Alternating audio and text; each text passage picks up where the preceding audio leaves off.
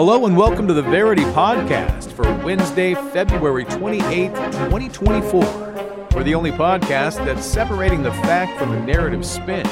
I'm Adam Clark. And I'm Scott Wallace with today's top headlines. Slovakia's prime minister says the EU and NATO are considering deploying troops in Ukraine. The European Parliament passes a nature restoration bill. Italy's Sardinia elects a left-wing president.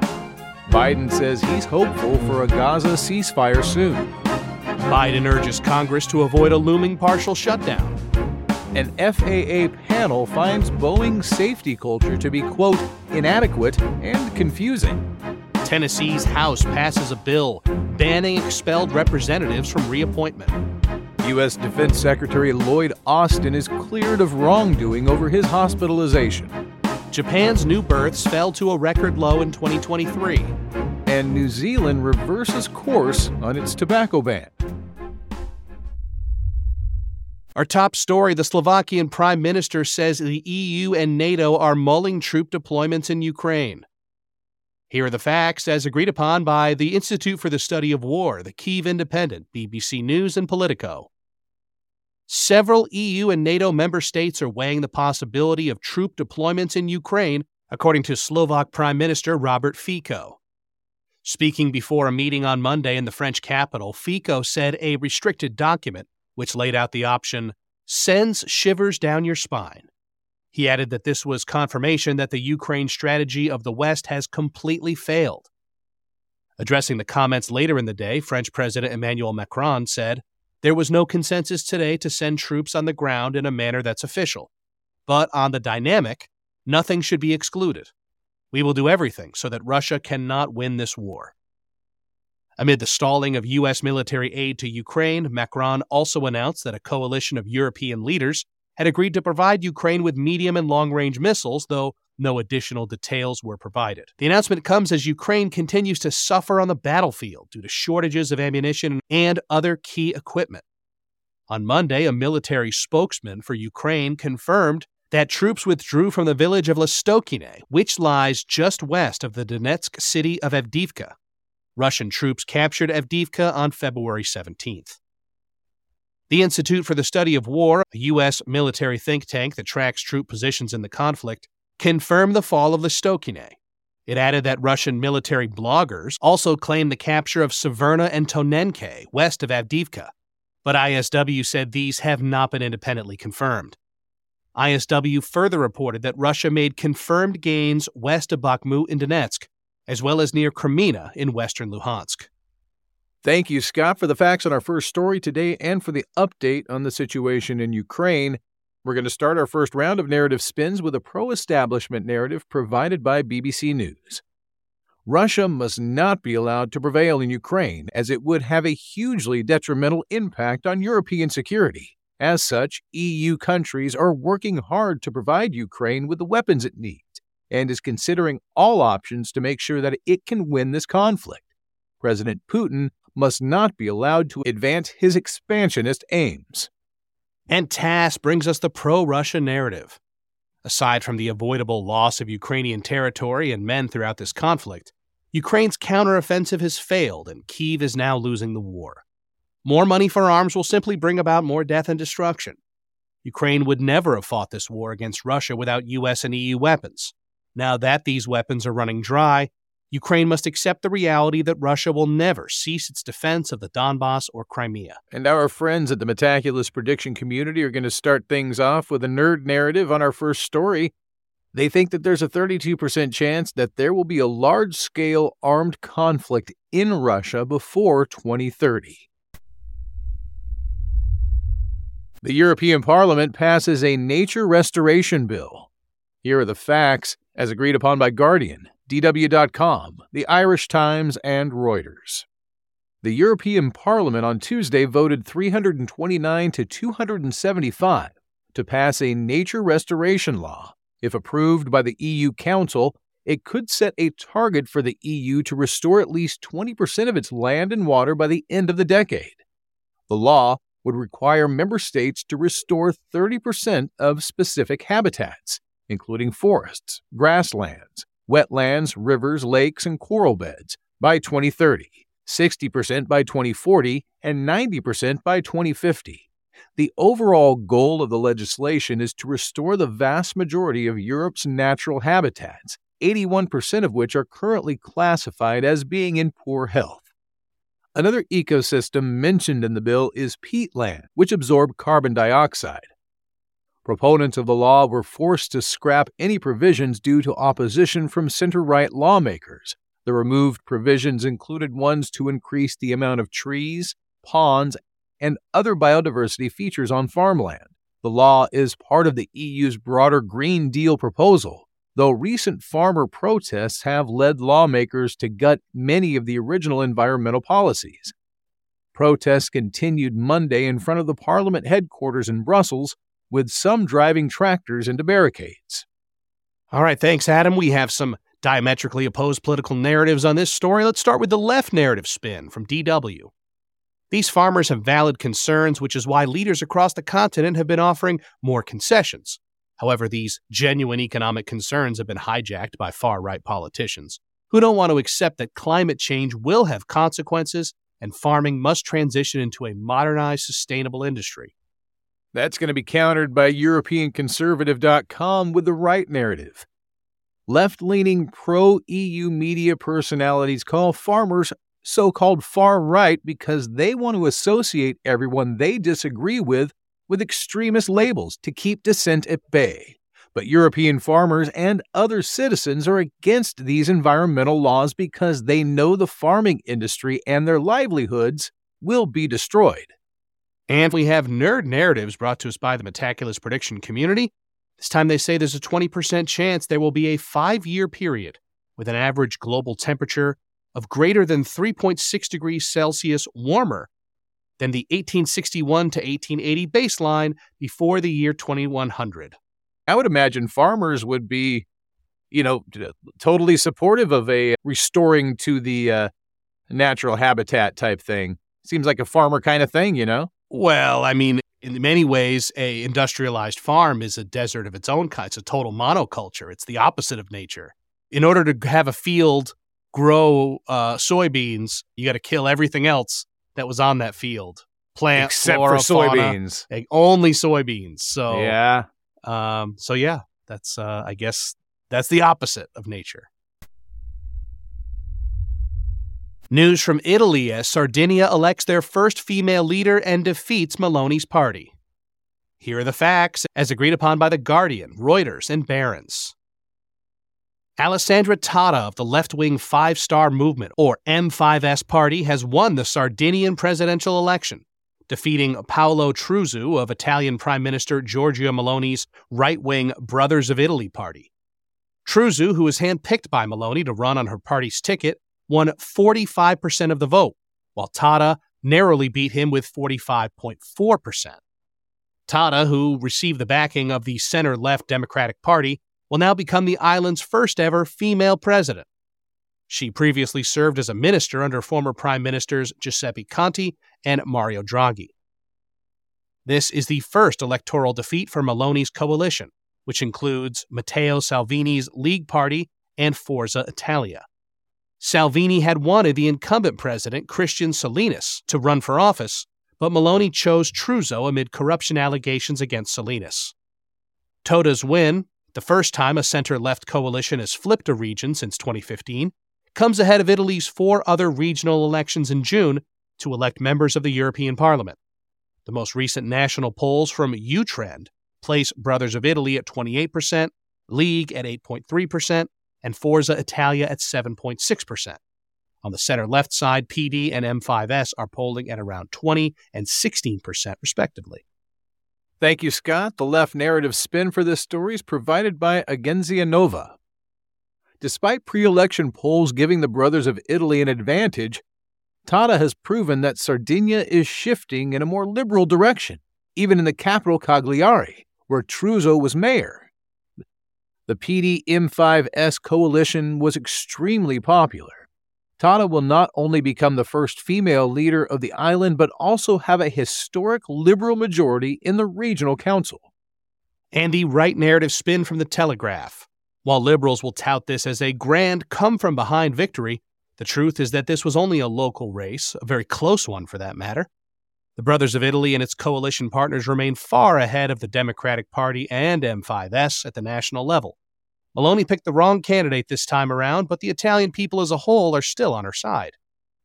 And the nerds think that there's a 1% chance that any of Belgium, France, Italy, Luxembourg, Netherlands, and or Germany will leave the EU before 2027. That's according to the Metaculus prediction community.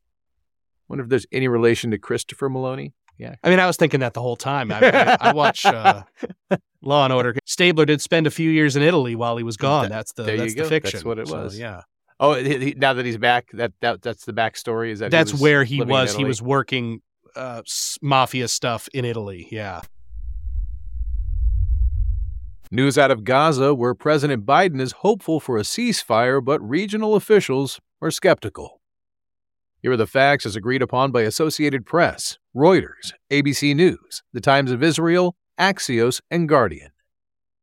U.S. President Joe Biden said on Monday that he's hopeful that a ceasefire between Israel and Hamas will be agreed upon within a week, saying that Israel would pause its looming operation into Rafah, in which over 1.2 million Palestinians are taking refuge on the Egyptian border, before Ramadan. In contrast to Biden's comments, regional officials expressed apprehension on Tuesday, with a Qatari official saying that none of the remaining issues have been solved. Hamas, which is weighing a proposal hammered out in Paris last week, said many so-called big gaps remain.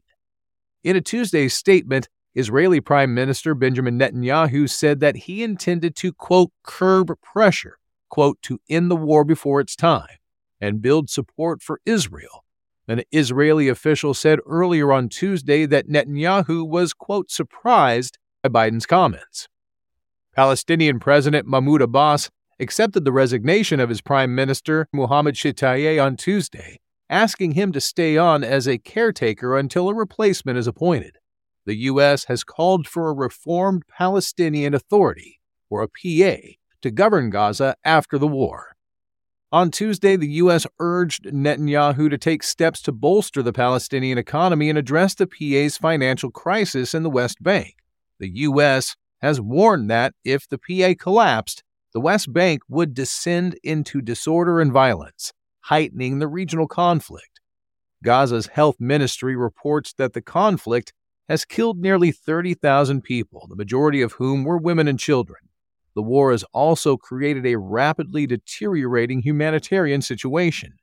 The official Israeli death toll on October 7th stands at 12,000 people, and there are still over 100 hostages being held in the Gaza Strip. Thanks, Adam. We have a pro-establishment narrative spin from CBS.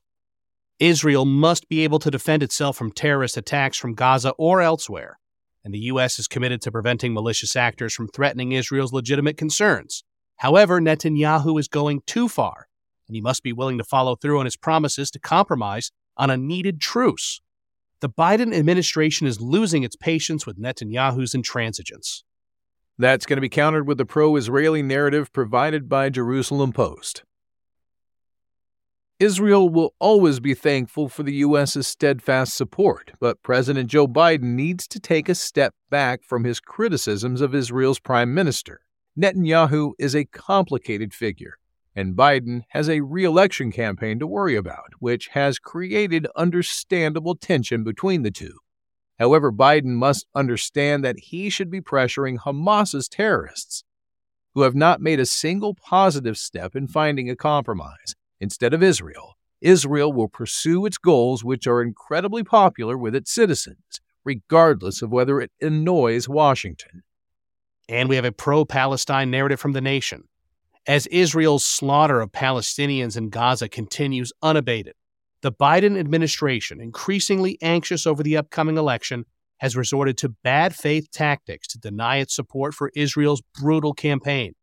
Regardless of how the administration tries to spin it, Biden has armed Israel, given it diplomatic cover, and refused to call for a permanent ceasefire, all of which incentivizes continued bloodshed.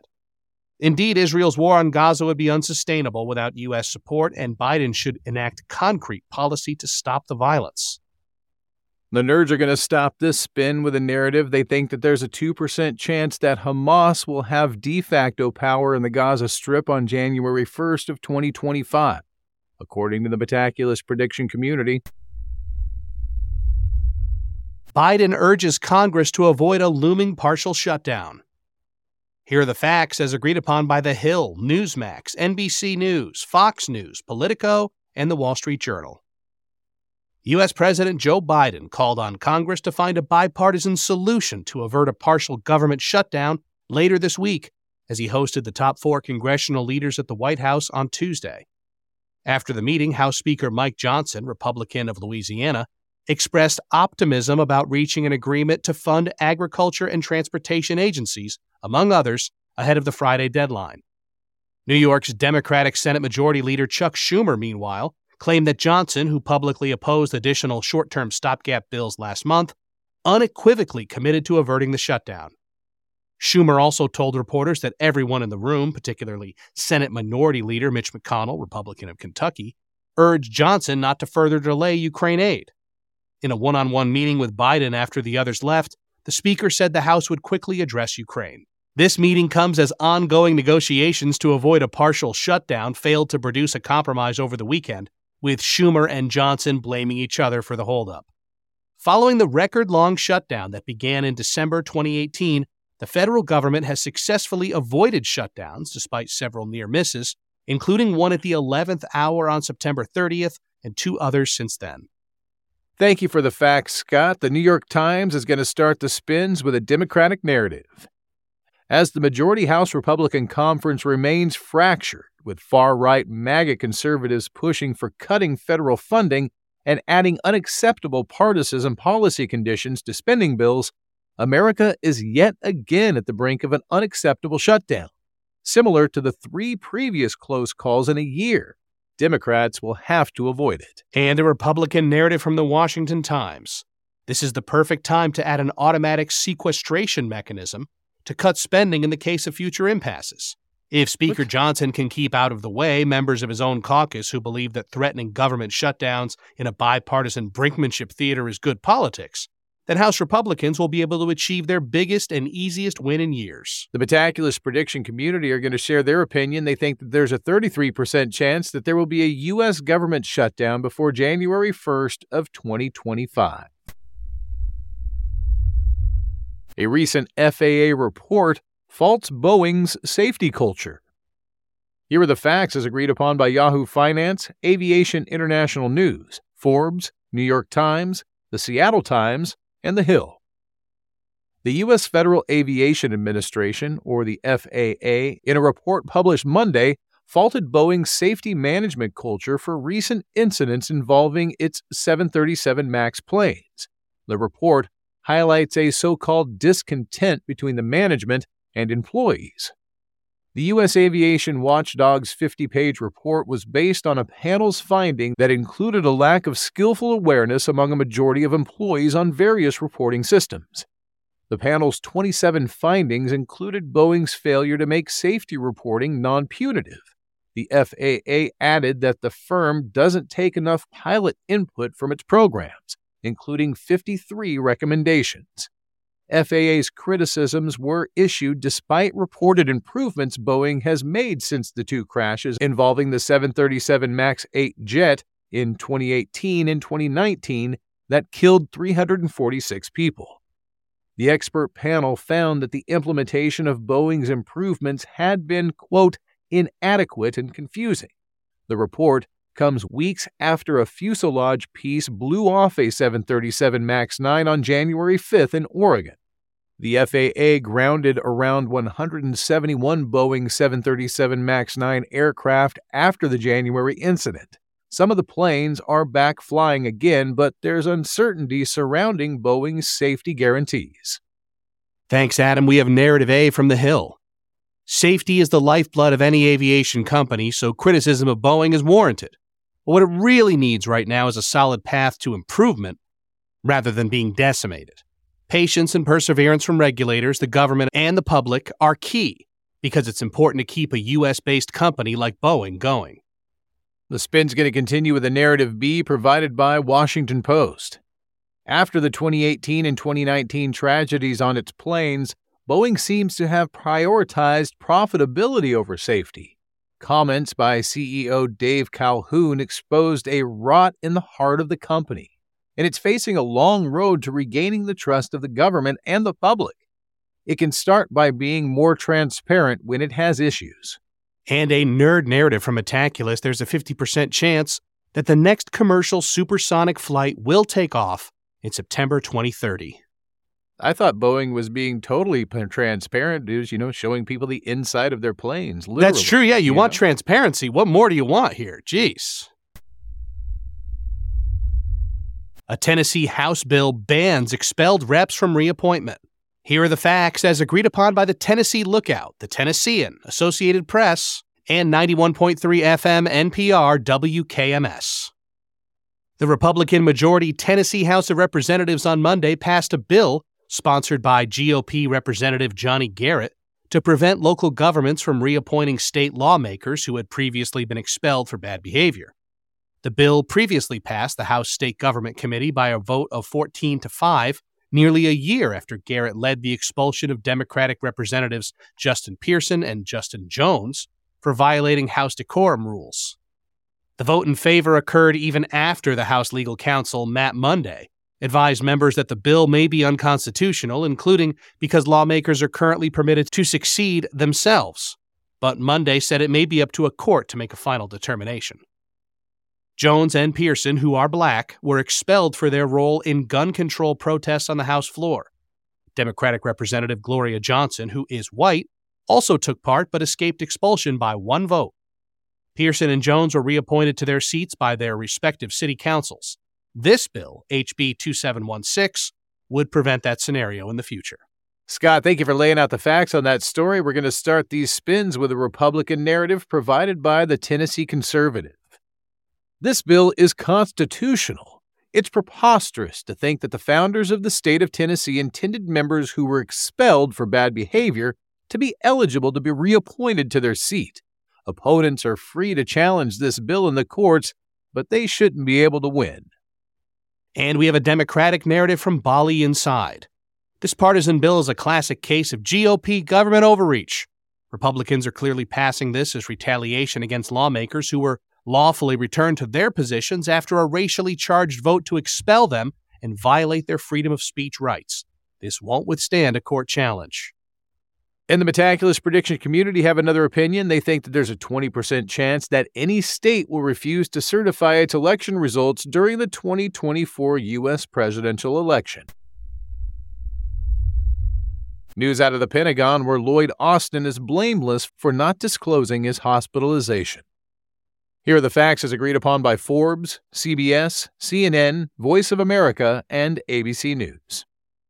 The U.S. Pentagon on Monday released a review that concluded Secretary of State Lloyd Austin and his staff were not at fault for failing to notify the White House, Congress, or top Pentagon staff about his January hospitalization, saying that they didn't act with ill intent.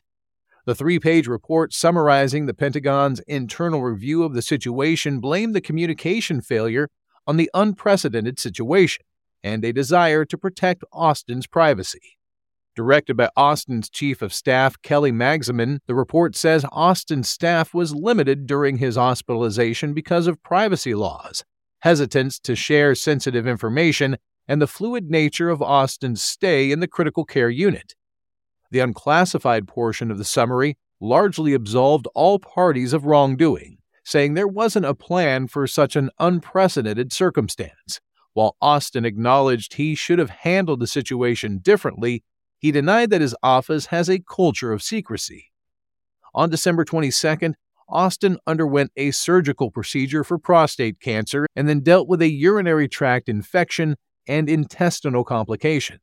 He was hospitalized January 1st, but the White House didn't know about his health situation until January 4th. After his release, Austin told reporters he wanted to keep his quote-unquote gut punch cancer diagnosis private. He's scheduled to testify before the House Armed Services Committee on Thursday. Fox News brings us a Republican narrative spin. It's no surprise a Pentagon report found there was no one to blame at the Pentagon. But it's appalling that the report details such ineptitude by Democrats in the Biden administration, particularly when it says Austin and his staff didn't pass on information that could quickly change because it was an unprecedented situation. The unprecedented nature of the incident required complete transparency to keep the U.S. safe. Republican narratives are typically followed up with Democratic narratives. I have one here provided by MSNBC. Republicans continuing to politicize Austin's health problems and communication mistakes are smearing an honorable man who's serving the U.S. admirably. Austin has apologized to the president, his co-workers, and the American people. Transparency that GOP culture could benefit from. And it's time to look toward the future, not stay mired in the past. And a nerd narrative follows from Metaculus. There's a 46% chance that Joe Biden will be reelected President of the United States in 2024. New births in Japan fell to a record low in 2023. Here are the facts as agreed upon by Kyodo News, BBC News, Reuters, The Independent, Japan Today, and the Japan Times. Preliminary data released Tuesday by Japan's government shows 2023 was the 8th consecutive year of declining annual births, reaching a record low of approximately 759,000. Deaths in 2023 also reached a record of approximately 1.6 million. The yearly birth total is a 5.1% decrease from 2022. Marriages have also declined by 5.9% from the year prior to approximately 489,000, a 90-year low. Speaking to reporters, Chief Cabinet Secretary Yoshimasa Hayashi said Japan's birth rate was at a critical situation, with the last chance to reverse the trend being 2030. According to the National Institute of Population and Social Security Research, Japan's population is predicted to decline by approximately 30% to 87 million by 2070. Previously, the institute had estimated annual births in Japan wouldn't decline to 760,000 until 2035. National data in September 2023 showed 1 in 10 of Japan's population being over the age of 80 for the first time, with approximately 29% age 65 or older. Thank you, Scott. The Diplomat is going to spin this story with a narrative A. The government is planning radical countermeasures to boost Japan's birth rate, but it may be too late. Unfortunately, the damage may be irreversible, and Prime Minister Kishida Fumio may have a hard time selling new policies to the public because of his lack of popularity. Japan is in demographic trouble. The Tokyo Review brings us narrative B. Japan's demographic crisis is not an isolated event, as China, North Korea, South Korea, Russia, Taiwan, and the U.S. are among the nations about to face the same reality. In this case, Japan may have a leg up because it has had time to devise its plan for dealing with a population decrease since the 70s. Well, the nerds are staying consistent, Scott. They've got an opinion with every story. They think here that there's a 50% chance that Japan will experience a record low year of 576,000 births between now and 2100. You ever been to Japan? I have several times. So, very short people in Japan. Really? Yeah. Okay. I crossed the very famous crosswalk that's huge in Shibuya Crossing. Okay. And several times in the rain. And many times I was very feared that umbrellas were going to slice my neck. Oh, yeah. Right. The height of the umbrella is just like right at your jugular. I had to really be careful. Dangerous city. Very friendly, though. Our final story comes out of New Zealand, where they're reversing course on a tobacco ban. Here are the facts as agreed upon by the U.S. News and World Report, The Independent, The Daily Star, Sky News, and New Zealand Herald. New Zealand's government reversed course on its law prohibiting tobacco sales to future generations on Tuesday. The law had been the first of its kind worldwide. The ban, agreed upon by the previous Prime Minister Jacinda Ardern's administration and scheduled to take effect in July, would have barred the sale of tobacco to anyone born after January 1, 2009. But it's now been revoked as part of Prime Minister Christopher Luxon's 100-day plan. The Associate Health Minister Casey Costello emphasized the coalition government's commitment to lowering smoking rates through an alternative regulatory approach. Rather than a ban, this approach would emphasize deterring the habitual use of tobacco and harm reduction. The previous legislation was planned to decrease the number of nicotine retailers by approximately 90%, as well as lowering nicotine concentration within remaining tobacco products. Clinical trials and modeling research have suggested that the ban would have raised smokers' quit rates while creating obstacles for young people who want to start smoking. Regulations on vaping will be part of a new package of initiatives the coalition government will unveil. New Zealand's Ministry of Health has advised Costello that reducing the smoking population to 5%, targeted for 2025 under Labour's plan, will now take until at least 2061 and cost the economy a net 11 billion New Zealand dollars, approximately 4.3 billion US dollars, in healthcare spending and decreased productivity. All right, thanks for that update, Adam. We have a narrative A from the Reason Foundation. It's good news that New Zealand's government has repealed its intended ban, as it's likely that the ban would have disproportionately affected the country's indigenous population. A ban would also provide a major incentive for smugglers to import cigarettes. A better way is to increase efforts to educate cigarette smokers about the possible health benefits of switching to safer alternatives, as well as provide more access to smoking cessation services for the Maori minority. The spin's going to continue with a narrative B provided by BBC News. The evidence is clear. Smoking is a massive driver of death in New Zealand and the Western world. The former government of Jacinda Ardern acknowledged this in her proposed legislation to protect future generations. The new coalition administration has repealed the prohibition and will announce other steps to reduce smoking that won't be as effective. It will be hard to come up with something as effective as a ban. And we have a final nerd narrative from Metaculus. There's a 50% chance that a country will completely ban civilian tobacco consumption and smoking by September 2034. You got to imagine there had to have been a black market that was going to be set up for smoking. And I would think the reason that they figure they're losing money when they quit smoking is they're probably losing all the taxes that they had on tobacco. Right. That makes sense. Haven't we already tried prohibition, at least in the United States, and it didn't work for a number of reasons? We've also got a war on drugs, and that war has been going on almost longer than the war in the Middle East. Equally as successful. Thanks for listening to the Verity Podcast for Wednesday, February 28th, 2024. Each day, we use machine learning to read about 5,000 articles from about 100 newspapers and figure out which ones are about the same stories. For each major story, our editorial team then extracts both the key facts that all the articles agree on and the key narratives where the articles differ. For more on Verity, visit our website, verity.news, or download the Verity app on the Apple App Store or Google Play. For Adam Clark, I'm Scott Wallace, inviting you to join us next time on Verity.